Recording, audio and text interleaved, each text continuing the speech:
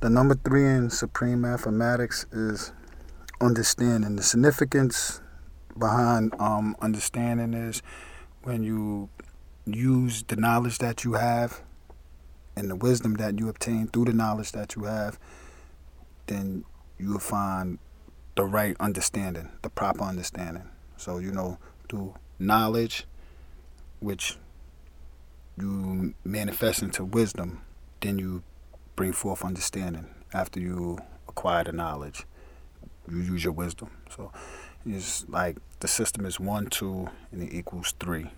And understanding represents the child, which is the byproduct of knowledge and wisdom, which is the man and the woman. So when the man and the woman bring forth the proper understanding, which is love, which is the child. So that's the significance in understanding, as in the universe, the sun, moon, and stars. My grandfather had 6 children, but there's rumors of other children, but I never met them. I only know of my mother, Christine, my aunt Gil, my other uncle Clarence, my uncle Perry, and then my grandfather's 2 oldest sons. My other uncle, his name was Clarence too, and then my uncle Otis. So altogether, it was 6 of them. It was 4 boys and 2 girls. Supposedly, there's another son, so I might have another uncle. Then supposedly he had a kid in Korea, so I probably got a cousin in Korea. So I have no idea. My grandfather's children took his death real hard.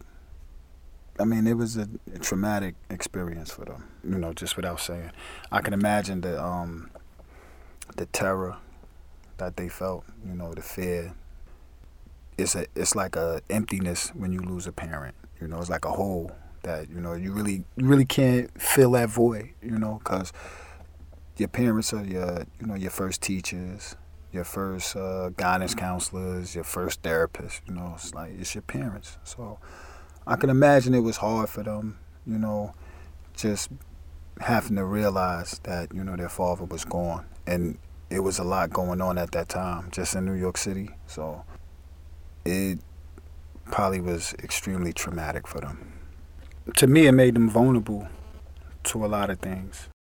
Coming out of that time frame, it was a lot of consciousness going on within like the black community, and a lot of leaders were like eliminated. Just in that mind frame, knowing that you had people that was trying to make some social changes, some economic changes, or just overall better treatment for their people, and they was ultimately eliminated for it. So I can imagine that they probably felt a need to carry on, but maybe not carry on that particular direction, or for that particular cause. When you lose your immediate family member, you tend to feel like they gave themselves up for other people that they didn't know. I think that affected them in a way to where they went on about their normal lives and tried to put that part of their life behind them. Like, they didn't just not acknowledge it, but they kind of wanted to move on from it because it's painful. I think that was a part of them dealing with that pain. Just carrying on with their life and not having too much to do with, the Nation of Gods and Earths, or like, the Nation of Islam. Not in the sense to where like they denounced the teachings. My grandmother and my great grandmother and my mother and them studied the lessons frivolously. Like they made me study the lessons. So, they passed on the knowledge. But as of actively participating, I think they kind of stayed out of sight. I know that my grandmother, my great grandmother, and my mother, they was all members of the Nation of Islam. So, I know that door was always open to them, especially with dealing with death and, just the grieving part. I know they door was probably always open to my grandmother and my mother and, my family. And as far as the Nation of Gods and Earths, my grandmother and my mother and them didn't really deal with them on a personal one-on-one basis. Like my grandmother knew some of the guards, like she knew them because they was my grandfather's students or acquaintances or friends or whatever. So she knew some of them, but active day-to-day involvement, she didn't have no involvement in that. The Nation of Guards and Earths was my grandfather's seed alone. Like my grandmother is still, to her dying day, a member of the Nation of Islam. Like, and my great grandmother. The 5% Nation was something my grandfather did. So they didn't really feel, they didn't feel a need to involve themselves in that. That's something Clarence was doing. My mother didn't want us involved directly in the nation because she didn't want us to be targeted by either the government or even people in the nation that could be jealous, thinking that you trying to rise to some type of prominence or, you going in a different direction than whatever direction they've been going in the last 30, 40 years. So I guess my mother was like, you know what? I lost my father. I'm not losing my children. She just knew the bullseye would be on our backs if we came out into that arena as far as picking up the torch where my grandfather left off. Not shunning the nation, but she felt the need to protect her sons because she felt that, if we would have stepped into that arena, whether it was, just social work in the neighborhood or political work in the community, that we have a target on our back. And it's weird because it's like I always had a target on my back. Like any interaction I had with the police, they would always like give me a pedigree or interview for something that's minor that another person would get probably like a desk appearance ticket.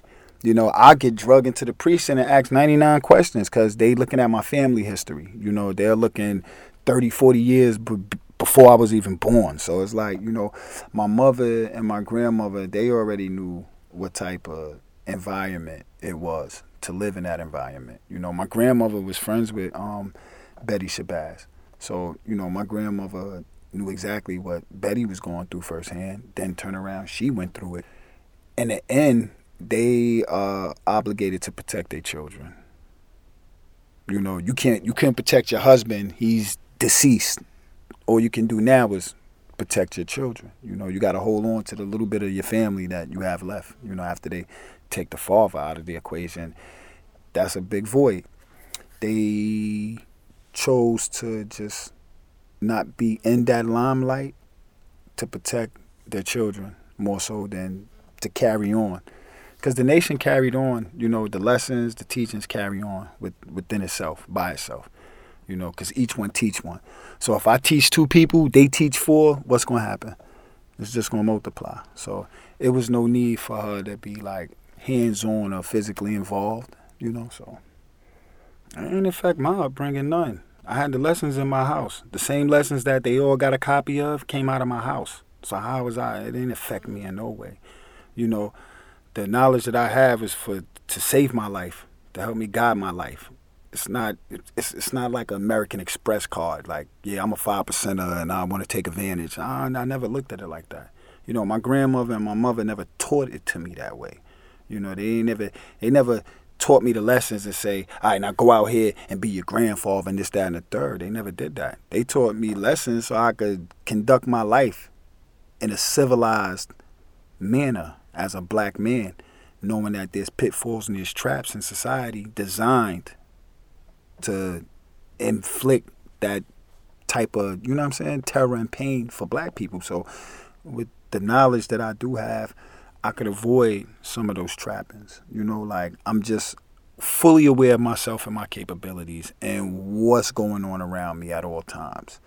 I think more so that they wanted us to have the knowledge. They didn't want us to be involved in the politics as far as, that type of entity.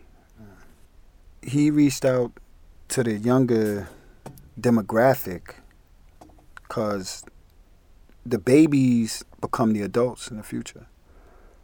So who would you rather teach? You're going to teach adults or you're going to teach the babies? The adults is going to die. They're either going to go in the old folks' home or they're going to die. Physically, your life cycle comes to an end. So if you want to change a way a person's thinking or a group of people, you want to change the culture that they're living in, you got to teach the babies because they're the ones that's going to become the adults, and then they're going to become the teachers. So if you teach the babies, you're instilling the prospects of the future. I can't be selfish with the information. I got to give it to as many babies that I possibly can, and them babies is going to teach, and the babies from them babies is going to teach, and that's how that's passed along. I guess he felt like if I could reach the youth, then it might bridge the gap and the divide between the older people and the younger people, especially when you have someone that's involved with them in a father-like manner. Like, he wasn't telling them to do this or do that. He was telling them the importance of what they need to do and what they need not to do. And that's what a father does. A father guides you. He gives you that guidance. He gives you that confidence, and he gives you that knowledge and wisdom. The role he played was very important to the youth of New York City at that time, because nobody wanted to do it. Nobody was going to do it.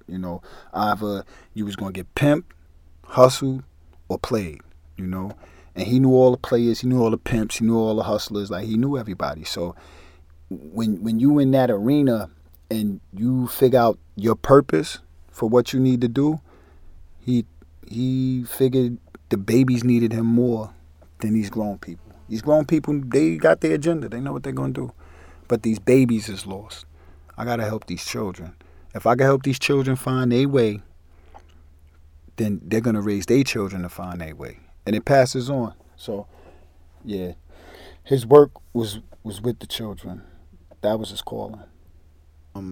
Being that, my grandfather was he was a street dude. Like, he hung out with the hustlers, the pimps. He lived in the projects. He lived in the neighborhood. So, these are people he walked past every day. When he had migrated to New York from the South, he was in the street a lot. When you're in that environment, you tend to thrive, or, you just get a kinship for the streets. Like, I'm his grandson and I inherit that, that same type of kinship for the streets, whether it's the person selling flowers, or the Piagua man, or the lady that collect the bottles, or like the people that wash cars. Like, I know everybody in the city. It don't matter who you are. You could be a big time basketball player, or a rap artist, or you could be just the guy that cut mangoes and sell your little mangoes on the side. That's just a part of New York City. When you're in the street, in the nightlife, you're gonna know everybody. I think he gravitated more towards the streets and the youth, because those were the ones that really needed the attention. I guess that he seen it. The Nation of Islam was more, it was more of a polished type of, like, community. As far as, you had doctors, lawyers, professionals, college educated people that was in the Nation of Islam, as well as blue collar workers, people that worked in the factories. They worked at the local schools. They drove the buses, so they their makeup, the body of their congregation is diverse, and there's a lot of different people from a lot of walks of life. They took in a lot of ex-cons too, a lot of people that got out of prison and wanted to rehabilitate themselves, and better themselves. I guess my grandfather looked at it like, my grandmother told me this. He said that, you can't teach an old dog a new trick, in the sense that, if you really want to see change in the future, you got to aim for the youth. You got to aim for the babies that are being misled, that are being mistreated, that are being neglected, in a sense of there's no community responsibility to raise these children. If a child is born to a drug-addicted mother, an absentee father, then the community pretty much got to deal with that child. So my grandfather looked at it like, let me address the babies. Let me get the babies' attention, and let me teach them how to be more self-sufficient. And just know theyself. Know who you are, learn yourself, and then empower yourself with the tools. So I think that's what like drew him to leaving the nation. And then it was, it was the actual lessons and just his interpretations of the lessons. He felt that, it was some contradictions with the nation and what they taught and what you can manifest. If you tell me I'm God, but then when I'm outside in the public, you say, nah, you can't say that. But in closed doors, you telling me that the black man is God, I should be able to yell that to the mountaintops. So that's how my grandfather interpret that. It's not a secluded thing. It's a open realization. It's supposed to be something that's supposed to be acknowledged and upfront. It's not supposed to be concealed in no secrecy. I guess that's maybe an aspect that he looked at like, what? I want to have an effect on the forgotten, the kids that get drove past on your way to work, or, when you see the police harassing the little kids and they locking them up, throw them in the car. I think that's what drove him to go to the streets. I have my son, and I'm going to let him mature a little bit more before I pass him the lessons. Because, his mother's side of the family, well, actually, his grandmother on his mother's side was a 5%er. She told me this herself. She used to be a 5%er in her younger days. So he kind of know and feel it from both sides of the family, but he know it more so from me. At the age he is right now, I think he still need a few more years to just mature, mentally, like him just learning and his mental capacity growing before, he start reading material of that level. Right now, he's a preteen. So like when he becomes a teenager, then I think the reality and the gravity of the lessons and what the meanings are, he will fully understand better than right now. Because, he's at an age right now, he could be, like, overwhelmed by the lessons. And I don't want that for him, I still want him to have a childhood. But I don't believe in fairy tales, I don't celebrate Christmas. I don't celebrate pagan holidays. I don't idol worship. I don't really do none of that. I'm more of a birthday, anniversary type of person.